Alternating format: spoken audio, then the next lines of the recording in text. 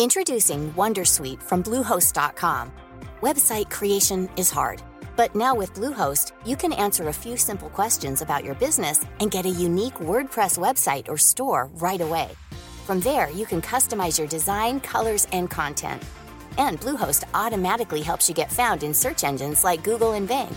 From step-by-step guidance to suggested plugins, Bluehost makes WordPress wonderful for everyone. Go to bluehost.com/wondersuite. Hello, listener. Is it me you're looking for? As brands, we're always wanting to make a connection, to find the person you can rely on, the one that's there every week, month, or year, and always has your back when you need them the most. It's a little like matchmaking, don't you think?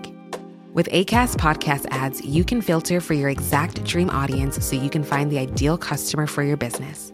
The Romeo to your Juliet, the Rachel to your Ross, the Bert to your Ernie, and avoid those red flags and time wasters. Your ads can communicate with them in the most intimate way possible. A one-on-one conversation, a chance meeting in the gym, or a coffee shop. So go on, give it a try. With over hundreds of thousands of listens a month, your person is probably here. Get closer to your audience. Make podcast ads with Acast. Head to go.acast.com to get started.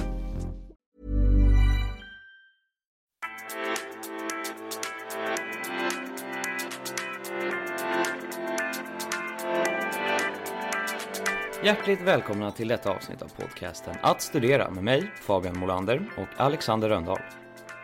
Vad har Isaac Newton, Stephen Hawking, Galileo Galilei och svenska Anders Celsius gemensamt? Är du intresserad av att hjälpa Elon Musk i sitt arbete kring SpaceX? Idag har vi haft äran att prata med Rebecka Forsberg som har en kandidat i astronomi och astrofysik och idag läser vidare på en masterutbildning. Hur är det egentligen att läsa om rymden och vad innebär det? Hur skapas stjärnor och vad händer när de dör? Vad har en död stjärna att göra med Tors hammare och tror Rebecka på utomjordingar? Men också såklart, hur löser du boende? Hur mycket tid behöver du lägga ner på utbildningen? Och vad kan du jobba med när du väl är klar? Allt detta och mycket mer i dagens avsnitt. Häng med!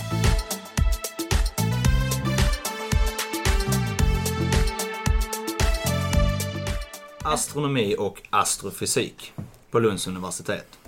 En väldigt bred linje, eller program. Det är vad det låter som för mig i alla fall. Ja, alltså det är brett i termer av att du i början får plugga och ta del av väldigt många delar utav fysik. Du får röra atomfysik, partikelfysik, astrofysik, sjukhusfysik, meteorologi. Så det är väldigt brett i början men de har väldigt stor möjlighet att rikta in det på något väldigt smalt. Jag läste lite smått där att det är så pass mycket fysik i början och där är ingenting med astronomi första 2 åren. Exakt. Är det för att man måste lägga grunden för det? För att kunna förstå termerna man använder sig av? Verkligen, det är ju just utbildningen är ju som sagt astrofysik. Man säger astronomi, astrofysik, men det är mycket astrofysik. Det handlar inte så mycket om att kolla på stjärnhimlen och kolla på stjärnorna utan mer hur funkar en stjärna och då måste du veta hur fysiken funkar bakom det. Så det är mycket matte och fysik du måste ha koll på innan du ens kan börja toucha på det. Nej, exakt. Men då kan jag ju kolla här, Rebecka. Hur kommer det sig att du valde en sån pass unik utbildning som astronomi och astrofysik? Jag har nog den här väldigt cheesy bilden av att jag har gillat astronomi ända sedan jag var väldigt, väldigt liten. Men det är väl många som ändå kollar på himlen och wow, häftigt. Men sen också, jag har alltid haft en fallenhet för fysik och matte. Vilket gjort att det är väldigt kul att använda det på något som är så pass häftigt som astronomi. Det är ett snyggt verktyg. Jag vet ju själv om att jag har ju en liten pojkdröm ända sedan jag var liten att vara med bland den första besättningen som åker ut i rymden och besöker planeter. Men är detta någon form av grund man kan använda det till att bli astronaut? Ja, delvis. Men om du vill bli astronaut vill du nog snarare jobba lite mer kanske ingenjörs- eller instrumentbaserat. Alltså de som konstruerar och bygger själva rymdskeppen och sånt som ska ut. Det är mycket sånt man behöver astronauter till. Sen såklart när man väl kommer besöka Mars första gången så kommer man ju vilja ha med någon som kan kanske något om hur marken ser ut, någonting om hur väder funkar, någonting om astronomi. Så det är ju en bra grund men det kanske inte är huvudmålet med att bli astronom att åka ut i rymden. Okej, så ja, men då vet jag att jag siktar på något annat. Nej men men då måste jag ju fråga för att när jag tittar på det så jag är född och uppväxt i Landskrona. När man då gick samhälle i gymnasiet, det var liksom inte tanke på att plugga vidare något som är så abstrakt som astronomi och astrofysik.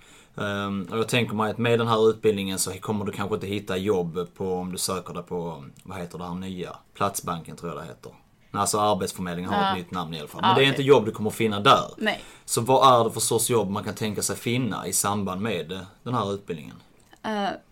Dels så finns det ju det mest naturliga som man tänker på, att vara astronom, att vara en forskare. Och det är inom akademin, att man jobbar på ett universitet, forskar, får liksom pengar för att forska om det man tycker är intressant. Sen finns det ju såklart att du kan jobba med mer aktörer som kanske ESA, NASA, S-Range uppe i Kiruna, SpaceX, lite mer sånt som på något sätt är mer företag, och de bedriver forskning också utanför det akademiska livet. Sen som astrofysiker så lär du dig jättemycket som en så att säga vanlig fysiker lär dig. Du lär dig programmera, du lär dig matte, vilket om du inte vill hålla på med astronomi så kan du hålla på med någonting som kräver att du kan programmera. För vad är det? Det känns ganska mycket som att astronomi sträcker sig liksom utanför jorden, det är uppe i rymden. Vad kan man göra på själva jorden? Vad kan man jobba med här? Jag läste att man kunde jobba som riskanalytiker och lite andra grejer. Ja, mycket av forskningen görs ju på jorden. Alltså, om du menar, man kollar ju ut i rymden, det gör man ju. Men om du menar med vad man gör faktiskt på jorden? Nej, inte, alltså det är klart att man sitter på jorden och gör själva jobbet, men vad kan forskar man med saker som händer på vår egen planet? Eller är det framförallt uppe i? Det är framförallt uppe i rymden. Det bedrivs lite forskning kring hur atmosfären funkar, norrsken, hur solen påverkar jorden. Men mycket av astronomiforskningen är ju som säger uppe i rymden. Men som jag sa tidigare, om du kan programmera och du kan matten så bra som vi kan, så kan du ju hålla på med riskanalys eller bankärenden och liknande. Det kanske är att det sträcker sig lite bredare på grund av att det är så mycket fysik och exakt, matte. Men jag känner att om du ändå vill hålla på med något sånt så kanske man ska välja något mer liknande. Som utbildningen som vi har här gör att du blir väldigt bra på rymden, du blir väldigt bra på astronomi. Så. En helt vanlig vecka. För detta är ju en utbildning som när vi snackade lite tidigare, du nämnde att det är verkligen en heltidsutbildning. Att det är verkligen x antal timmar man måste lägga. Så en vanlig vecka, vad skulle du uppskatta i tid vad man behöver lägga på den här utbildningen? Det är mer än 40 timmar ska jag säga. Det är lite mer i början, de första 2-3 åren av utbildningen är väldigt mycket som är schemalagt och det är väldigt mycket grundkunskaper som ska komma ner. Så man får någonstans ändå förvänta sig att sitta 2 timmar extra några kvällar i veckan. Så helt klart det kan närma sig uppemot 50. Sen kanske inte det är optimalt och något man ska sträva efter, men det är väldigt mycket att lära sig. Det är det. Och första 2 åren så läser man mycket matte och fysik. Ja. Och det är först 3 år som man får egentligen börja plugga astronomi. Är det svårmotiverat? Alltså jag tänker, du vill jobba med rymden och så ska du i 2 år sitta och liksom läsa matteformler. Är första åren riktigt tunga? Ja, det skulle jag säga. Det är väldigt tungt.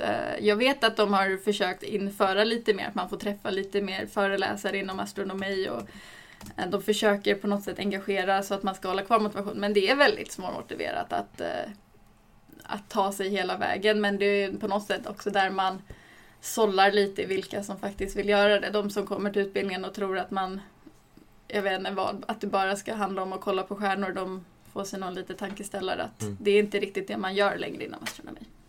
Och vad gäller, det känns också som en så pass specifik utbildning. Vet de flesta vad de vill när de börjar? Eller är det liksom så att kommer man på det under tiden, eller har man liksom ganska ofta en utstakad plan med att det är hit jag vill? Jag tänker det blir lättare att motivera sig om man vet att jag vill jobba med det här en vacker dag. Jag kan säga att de flesta som börjar utbildningen är ändå inställda på det, men det ska sägas att genomströmningen är rätt så låg. Vi var 25 som började liksom första året kandidaten, och nu när jag är inne på mitt sista år så är vi bara 4 stycken kvar från de 25. Så men det innebär inte att de flesta hoppar av, utan det kan vara så att de snarare byter till en annan inriktning. Vi får sån där kontakt med jättemånga inriktningar inom fysik, så det blir mycket att folk hoppar omkring. Och då blir det såklart att någon kanske hoppar till astronomi också, det sker. Men många är väldigt inställda från början. Och när du sen då väl börjar välja år 3, vad är det för olika möjligheter du har där? Vad är de huvudgrenarna liksom? Förutom astronomi? Ja. Du kan ju välja att läsa mer allmän fysik som är partikelfysik, atomfysik, fasta tillstånd fysik, massa olika fysikinriktningar där, också teoretisk fysik. Men vi har också en del som går till så kallad sjukhusfysik. Det är de som jobbar med strålning och sånt på sjukhus. Så det finns väldigt mycket olika saker att välja på. Och bara för att jag ska förstå lite tydligare, alltså för som sagt, år 3 väljer du mycket själv. Väljer du då astronomi och då har du gjort ditt val, eller kan man välja olika grenar även inom astronomin? Ja, tekniskt sett kan du göra det. Du kommer ju behöva läsa kurser som alla astronomer läser. Du kommer behöva lära dig hur stjärnor fungerar, hur bildas planeter, hur funkar galaxer. Allt där kommer du behöva läsa. Sen gör du ett kandidatarbete under 6:e terminen som du jobbar på med halvtid, så det är 15 HP. Och där kan du ju välja, då får du ju välja att faktiskt göra ett projektarbete med en handledare, en föreläsare, och det är ju riktig forskning man gör, så det kan handla om det man tycker är spännande. Jag till exempel gjorde planeter under mitt kandidatarbete, vilket jag tycker är väldigt, väldigt kul. Så det finns verkligen, inom astronomi finns det ju många grenar också, man brukar dela upp det, liksom de som håller på med stjärnor och de som håller på med planeter. Det är mycket olika fysikaspekter som kommer in där. Vad var det för gymnasiebakgrund som du hade innan du påbörjade utbildningen? Jag studerade naturvetenskapligt. Och det är förmodligen det man behöver? Du kan plugga upp via komvux. Jag vet att jag åtminstone har pluggat med 2 personer som har läst samhällsvetenskapligt i bakgrunden och sen har pluggat upp via komvux. Så det går att göra det. Vad hade du då för förväntningar på utbildningen? Alltså förväntade du dig mycket föreläsningar och mycket typ så? Jag vet att när jag gick i skola i Landskrona så åkte man och besökte Lund på sådana studieresor på Lunds universitet. Och då var det alltid någon sån jättestor show med typ lasrar och eld. Det är min uppfattning att det är från den avdelningen då, eller? Det är jättekul, för jag har faktiskt jobbat med fysik och lasershowen, så jättekul. Det är inte riktigt det som är utbildningen. Nej. Det är det ju inte, verkligen. Det jag förväntade mig väl lite det har varit också. Det är mycket föreläsningar, det är mycket sitta och liksom nöta ekvationer, sitta och verkligen plugga och lägga ner tiden. Det är det. Och det är det jag förväntat mig. Men det är också, när man väl kommer till astronomi så är det väldigt, väldigt kul att få lära sig det som jag i alla fall velat plugga med så himla länge. I föreläsningarna då var så tuffa. Alltså för alltså det kan vara svårt att liksom hänga med i allting. Alltså så är de tuffa, men om man kanske är engagerad så är det mycket lättare. Ja, jag ska säga att det är inte alltid man förstår allt på föreläsningarna. Det är snarare så att ibland så bara, oj, nu förstod jag någonting på den här föreläsningen. Man får verkligen sätta sig ner efteråt och gå igenom, okej, vad lärde jag mig idag? Det är väldigt tufft och det är väldigt högt tempo. Det är oftast något nytt varje dag. Och helst de första åren då har man 4 timmars föreläsning varje dag. Och hur ser det ut? Första året är framförallt svenska i alla fall. Sen börjar man direkt läsa redan år 2, allt på engelska, om jag inte missminner mig. Ja, exakt. Så första året föreläsningarna är på svenska, men kurslitteraturen är på engelska och du kan skriva labbrapporter och liknande på engelska om du vill. Men du kan också välja en engelsk inriktning. Alltså du kan välja att läsa engelska redan från första start. Men jag ska säga att studera på engelska inom astronomi är helt och hållet nödvändigt. Det är väldigt många termer som man använder som nästan bara finns på engelska, och det är en extremt internationell marknad. Hälften av studenterna på utbildningen är internationella studenter. Så jag pratar engelska varje dag. Många av föreläsningarna eller föreläsarna är internationella föreläsare som inte ens kan svenska. Så att prata engelska är jätteviktigt, och om man tycker det är jobbigt i början, man kommer in i det väldigt, väldigt fort. Man gör det. Man läser på engelska, man pratar med vänner som pratar engelska. Jag måste fråga, för dig nu som har gjort kandidatprogrammet, när du närmar dig arbetslivet så att säga, är det den offentliga sektorn som lockar då, eller är det den privata? För mig eller för dig? Jag ska säga, för mig börjar det mer och mer locka att jobba lite mer öppet, kanske inom ESA eller mer marknadsföringsliknande eller så. Det är ju många som går till akademin och jobbar, men det är väldigt hård miljö. Det är mycket forskning och det är också mycket sena timmar där. Mm. Vad är ESA? ESA är Europas motsvarighet av NASA. European Space Agency. Så NASA fast i Europa. Mm. Så de gör exakt det som NASA gör, det vill säga de skickar upp mycket rymdsonder till exempel Mars, till månen och bedriver mycket forskning på det sättet. Men alltså, nu kan jag ha fel, det är därför jag frågar, men ESA det är väl alltså ägt utav EU då eller? Exakt, ja. Exakt. Okej. Det är flera samarbetspartner där. Jag får nu får du också rätta mig för jag kan inte det som sagt. Men exempelvis SpaceX som med Elon Musk, men det är väl privat? Det är privat, exakt. Det är privat. Men för liksom, nu vet jag inte hur det ser ut inom det här yrkeslivet, men om man då pluggat så pass länge, är det liksom en skildran i liksom löner från den privata och offentliga? Om du går till akademin, om jag nu skulle gå direkt till akademin efteråt så skulle jag behöva göra en doktorand, en PhD som man säger då på engelska. Och där är lönerna, i Sverige är de hyfsat bra, men på vissa ställen kan de vara väldigt, väldigt dåliga eller liknande det man har som en vanlig student. Så jag ska säga att det tar längre tid inom den offentliga sektorn att nå en position där du får bra lön. Det går nog snabbare om du rör dig till den privata sektorn. Men om man pluggar, jag skulle säga man pluggar nog inte astronomi för att få en bra lön. Nej. Det var det jag tänkte också, för det var därför jag tänkte fråga, vad är det då som lockar till den offentliga sektorn mer än den privata? Eller är det något specifikt? Att man får möjlighet att forska. I den offentliga sektorn så kommer du ju troligtvis att bedriva någon form av forskning. Det vill säga du får hålla på med det du vill veta. Du kan faktiskt ställa dig frågor som har det funnits vatten på Mars? Och du kan få möjlighet att svara på den frågan själv. Det är ett väldigt mycket ett yrke för den som är nyfiken. Kan man, du läser ju ett masterprogram nu. Kan man hoppa direkt på forskningen efter att man har tagit sin kandidatexamen och liksom söka jobb och börja forska redan där? Eller hur mycket behöver man ha pluggat innan man kan börja forska på de här sakerna? Jag kan säga att det är väldigt svårt att gå vidare på någon form av forskning med bara en kandidat. De flesta förväntar sig att du ska ha gjort en master och sen en doktorand. Så att använda en kandidat i astrofysik för att forska inom astronomi är nog väldigt, väldigt svårt. Men om du har en kandidat i astronomi så kan du rikta dig till andra fysikinriktningar. Men du måste fortfarande göra en master. Så med din master inom fysik, astrofysik kan du fortfarande välja de andra inriktningarna. Okej. Så det är kanske där det skildrar sig när vi kollar på det innan. Ja. Som en riskanalytiker och det. Ja. Men då undrar jag, hur kommer det sig att du valde Lunds universitet? Ja, jättekul fråga. Faktiskt så, jag kom från Stockholm och jag kände att jag vill flytta ifrån Stockholm. Så då valde jag mellan de två universiteten som var längst bort, det vill säga Luleå eller Lund. Sen visade det sig att jag var och besökte båda ställena och Lunds universitet, den utbildningen som är här, är mer inriktad mot just forskning. Jämfört i Luleå har de en utbildning som handlar om rymdteknik, mer att bygga. Men här är mer om att forska. Så jag valde faktiskt Lunds universitet väldigt mycket. Dels för att det var en bit bort ifrån Stockholm och jag kände att jag vill testa att stå på egna ben. Jag vill testa att flytta en bit hemifrån. Men också för att det verkar vara ett väldigt bra ställe att flytta till första gången. Det är mycket studentliv, det är många som kommer hit som har flyttat hem från första gången. Så det känns som en någorlunda trygg miljö att göra det. Jag visste att jag skulle få hjälp. Introducing Wondersuite from Bluehost.com. Website creation is hard, but now with Bluehost, you can answer a few simple questions about your business and get a unique WordPress website or store right away.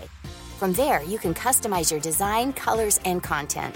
And Bluehost automatically helps you get found in search engines like Google and Bing. From step-by-step guidance to suggested plugins, Bluehost makes WordPress wonderful for everyone.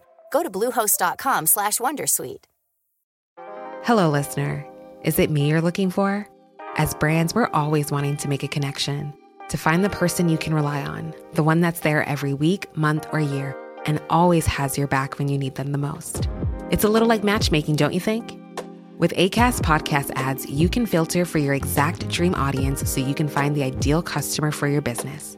The Romeo to your Juliet, the Rachel to your Ross, the Bert to your Ernie, and avoid those red flags and time wasters. Your ads can communicate with them in the most intimate way possible. A one-on-one conversation, a chance meeting in the gym, or a coffee shop.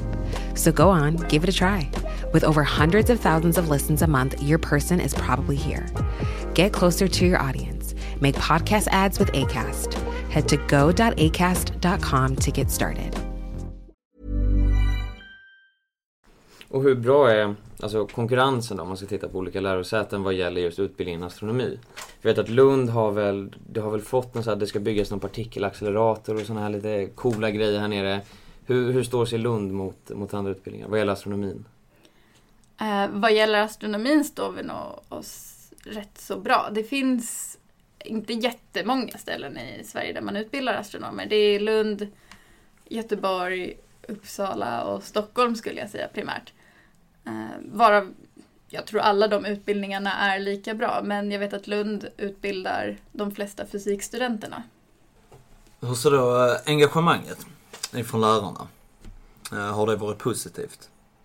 Ja, jag skulle säga att det är väldigt, väldigt bra. Det är fantastiskt just för att det är en så extremt liten utbildning. Det är inte många studenter. Som sagt, varje kull när man börjar närma sig att göra kandidatarbetet är kanske 10 personer på väldigt många lärare. Så man kan få väldigt mycket hjälp och man får väldigt, väldigt bra kontakt.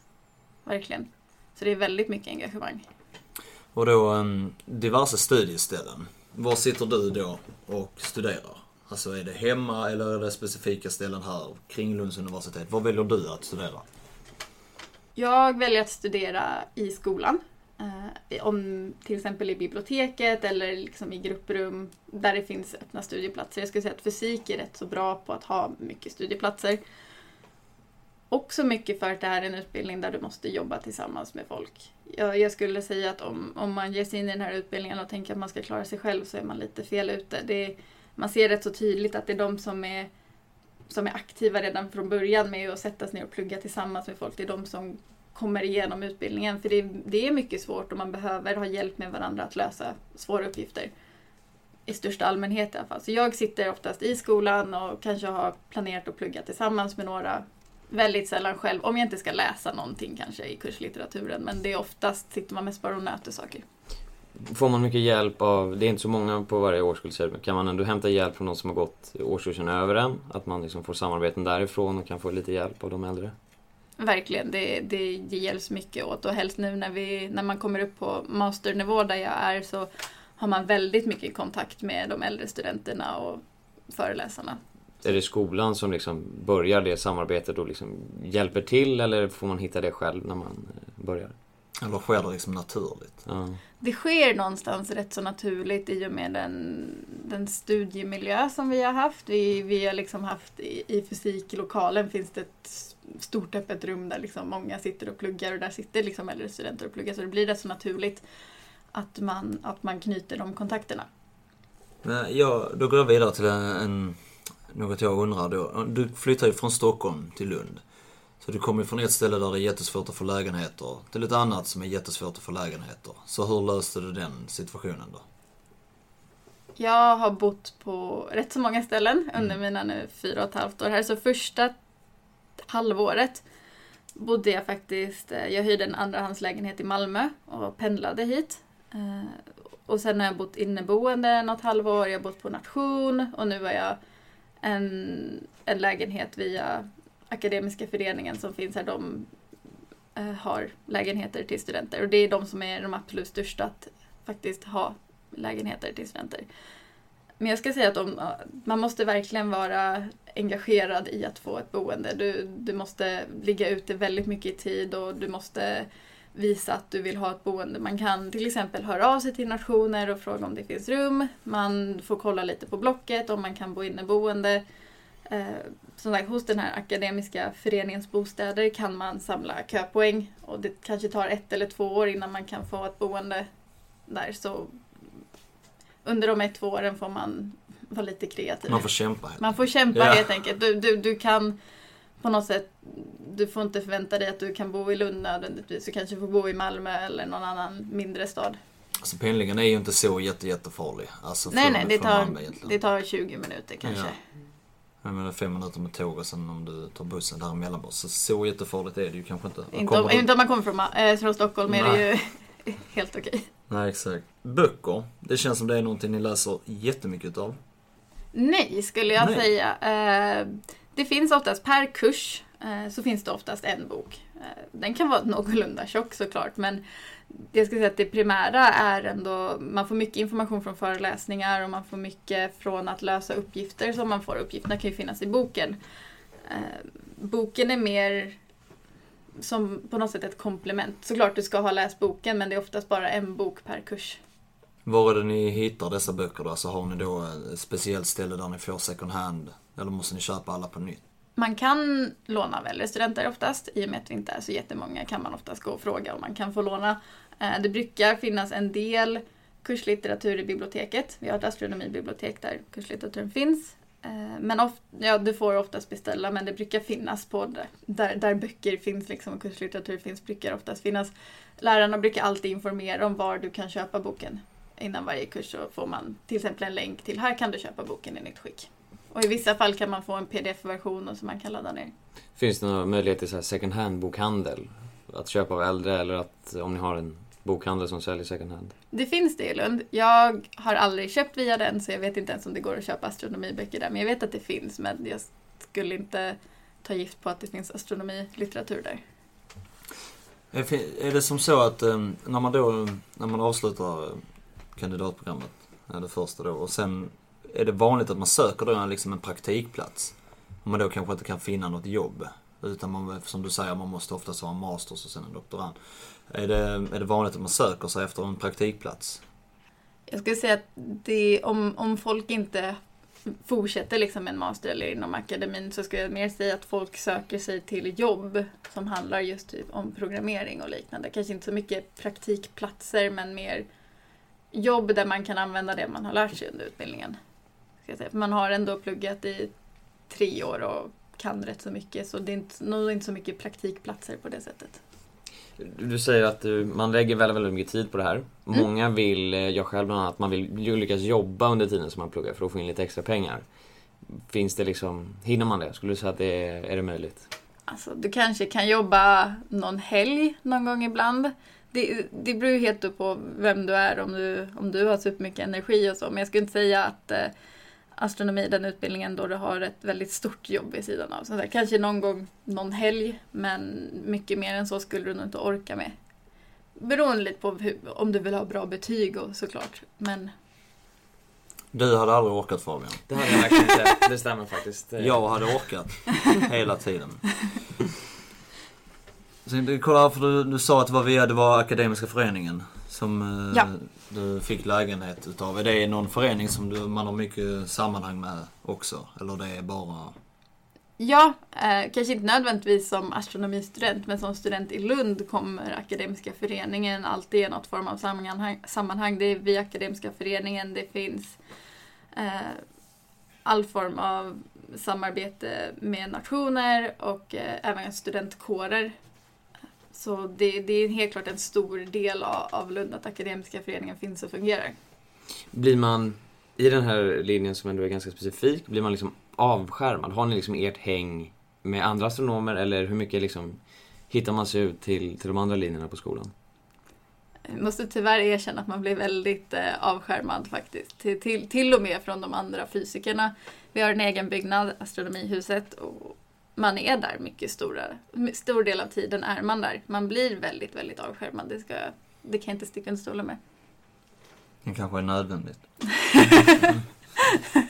Jag tänkte som så, blivande studenter som söker till detta, har du några tips till dem?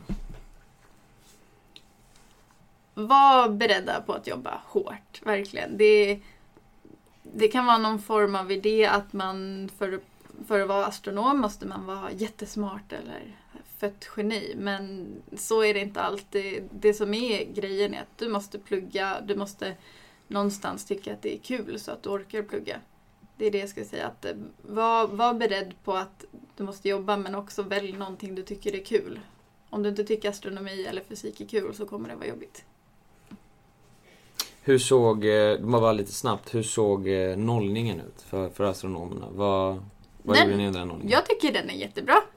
Vi har Lunds naturvetarkår, Luna, bedriver en nollning på hösten. Den är väldigt stor. Det brukar komma, då samlar man alla naturvetare, det vill säga biologer, fysiker, kemister, matematiker och så vidare. Och den pågår i 2 veckor. Det är inte aktiviteter varje dag, men det är någon form av tävling mellan de olika inriktningarna. Alltså fysikerna tävlar mot biologerna och så vidare. Och den är jätteviktig för att just bygga de här kontakterna i början som man måste ha för att hitta någon att plugga tillsammans med som tar en genom utbildningen. Man ser ett direkt samband mellan de som är aktiva på nollning eller novice-perioden som vi kallar det, med hur många som tar sig igenom utbildningen. Så den är väldigt bra och jättekul, men den är väl inte jämförbar med den som finns på till exempel LTH. Känner du att det var någon kurs som var specifikt, alltså som var extra rolig för just dig? Ja, när man börjar då det 3:e året så får man börja läsa astrofysik och astronomi på riktigt. Då läser man en hyfsat tung kurs som just heter bara stjärnors evolution och hur de fungerar. Den var jättekul och den viktigaste kursen jag har läst. För om du ska vara astronom så måste du verkligen förstå hur en stjärna funkar. Det kanske låter lite trivialt, men det är ett klot som brinner. Vad mer kan det finnas att kunna om det? Men det är väldigt komplexa system som, om du kan det så förstår du väldigt mycket annat inom fysik. Eller inom astrofysik. Så det var helt klart i efterhand den roligaste kursen för att jag lärde mig så mycket. Ja, jag har ytterligare en fråga nu och detta kommer kanske låta lite speciellt. Men när vi var och spelade in vårt avsnitt med läkarstudenter så frågade vi hur likt det var Scrubs. Och när vi sen gick till juristutbildningen så frågade vi hur likt det var Suits. Och i och med att det har väldigt mycket med fysik att göra så måste jag fråga, hur likt är individerna eller arbetet Big Bang Theory?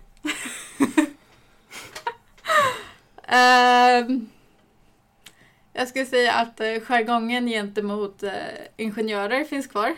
Vi tycker att vi är lite bättre än ingenjörer, så den grejen finns helt och hållet där. Och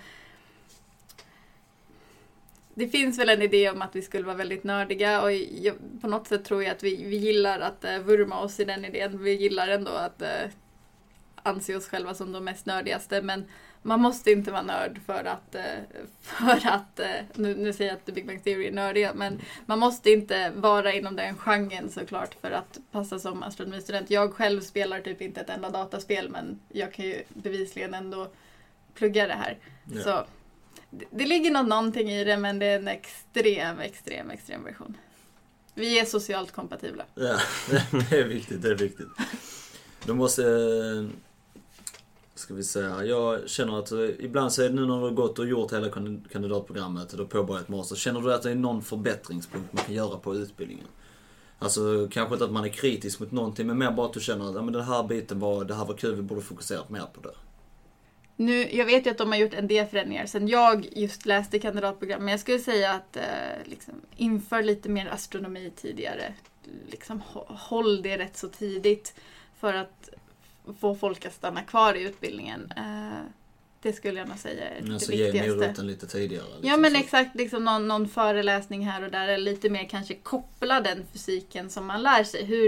Hur kan man applicera det här på olika områden? Till exempel, hur kan man applicera det här inom astronomi? Så att man får se det lite. Har du några astronomförebilder? Vilken är din största astronomförebild genom historien?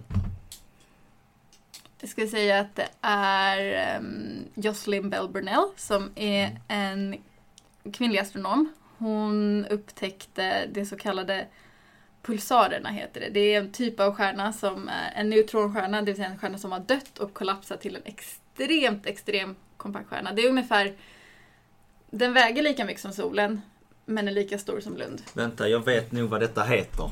Nej, det gör jag inte, jag skojar. Jag tänkte säga dvärgplanet, nej. Det finns dvärgstjärnor. Men nej, i alla fall. Det är någonting som är lika stort som solen men samma storlek av Lund. Väger lika mycket som solen. Men är det inte någonting, fast jag har läst någonting om det i typ illustrerad vetenskap när man suttit och väntat på tandläkaren eller någonting. Då har jag läst någonting med att den ska väga lika mycket. Alltså. Men är väldigt liten. Men är det inte det samma sak som sitter i Tors hammare?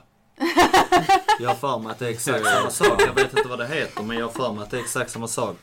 Det är något med densiteten, eller? Ja, exakt. Ja. Densiteten är väldigt, oavsett vad, de här snurrar kring sig själva och skickar ut massa radiovågor som man kan höra.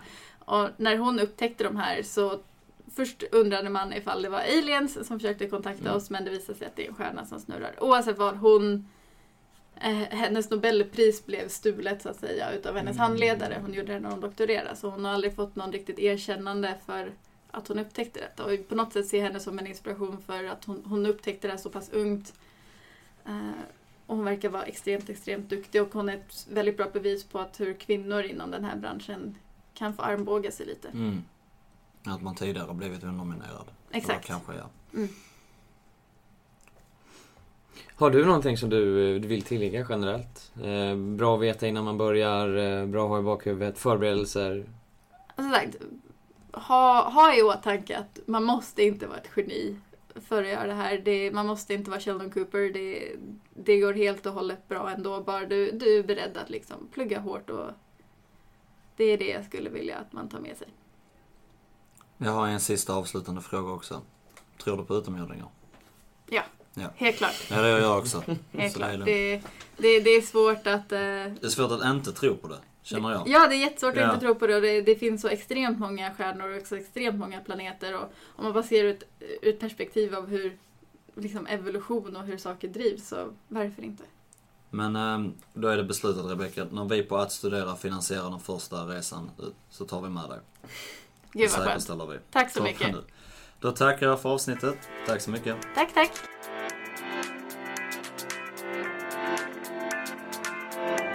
Då så, det var dagens avsnitt. Hoppas ni har lärt er någonting nytt om rymden och fått lite mer kött på benen vad gäller kommande val kring utbildning. Jag kommer nu gå igenom vad som krävs för att kunna välja den här vägen i livet.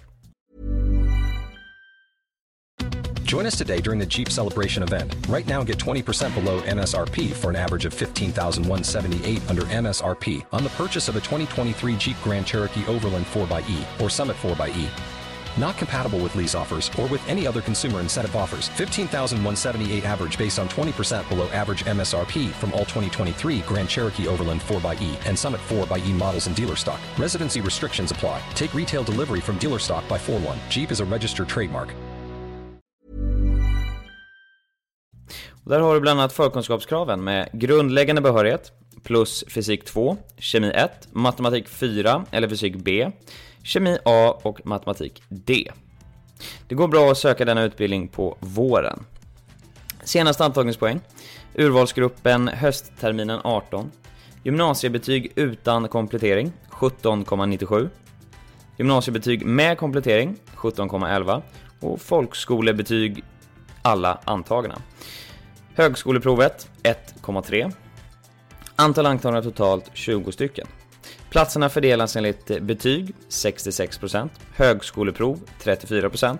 Universitetet har beslutat att använda giltigt högskoleprovsresultat som skiljekriterium vid lika meriter.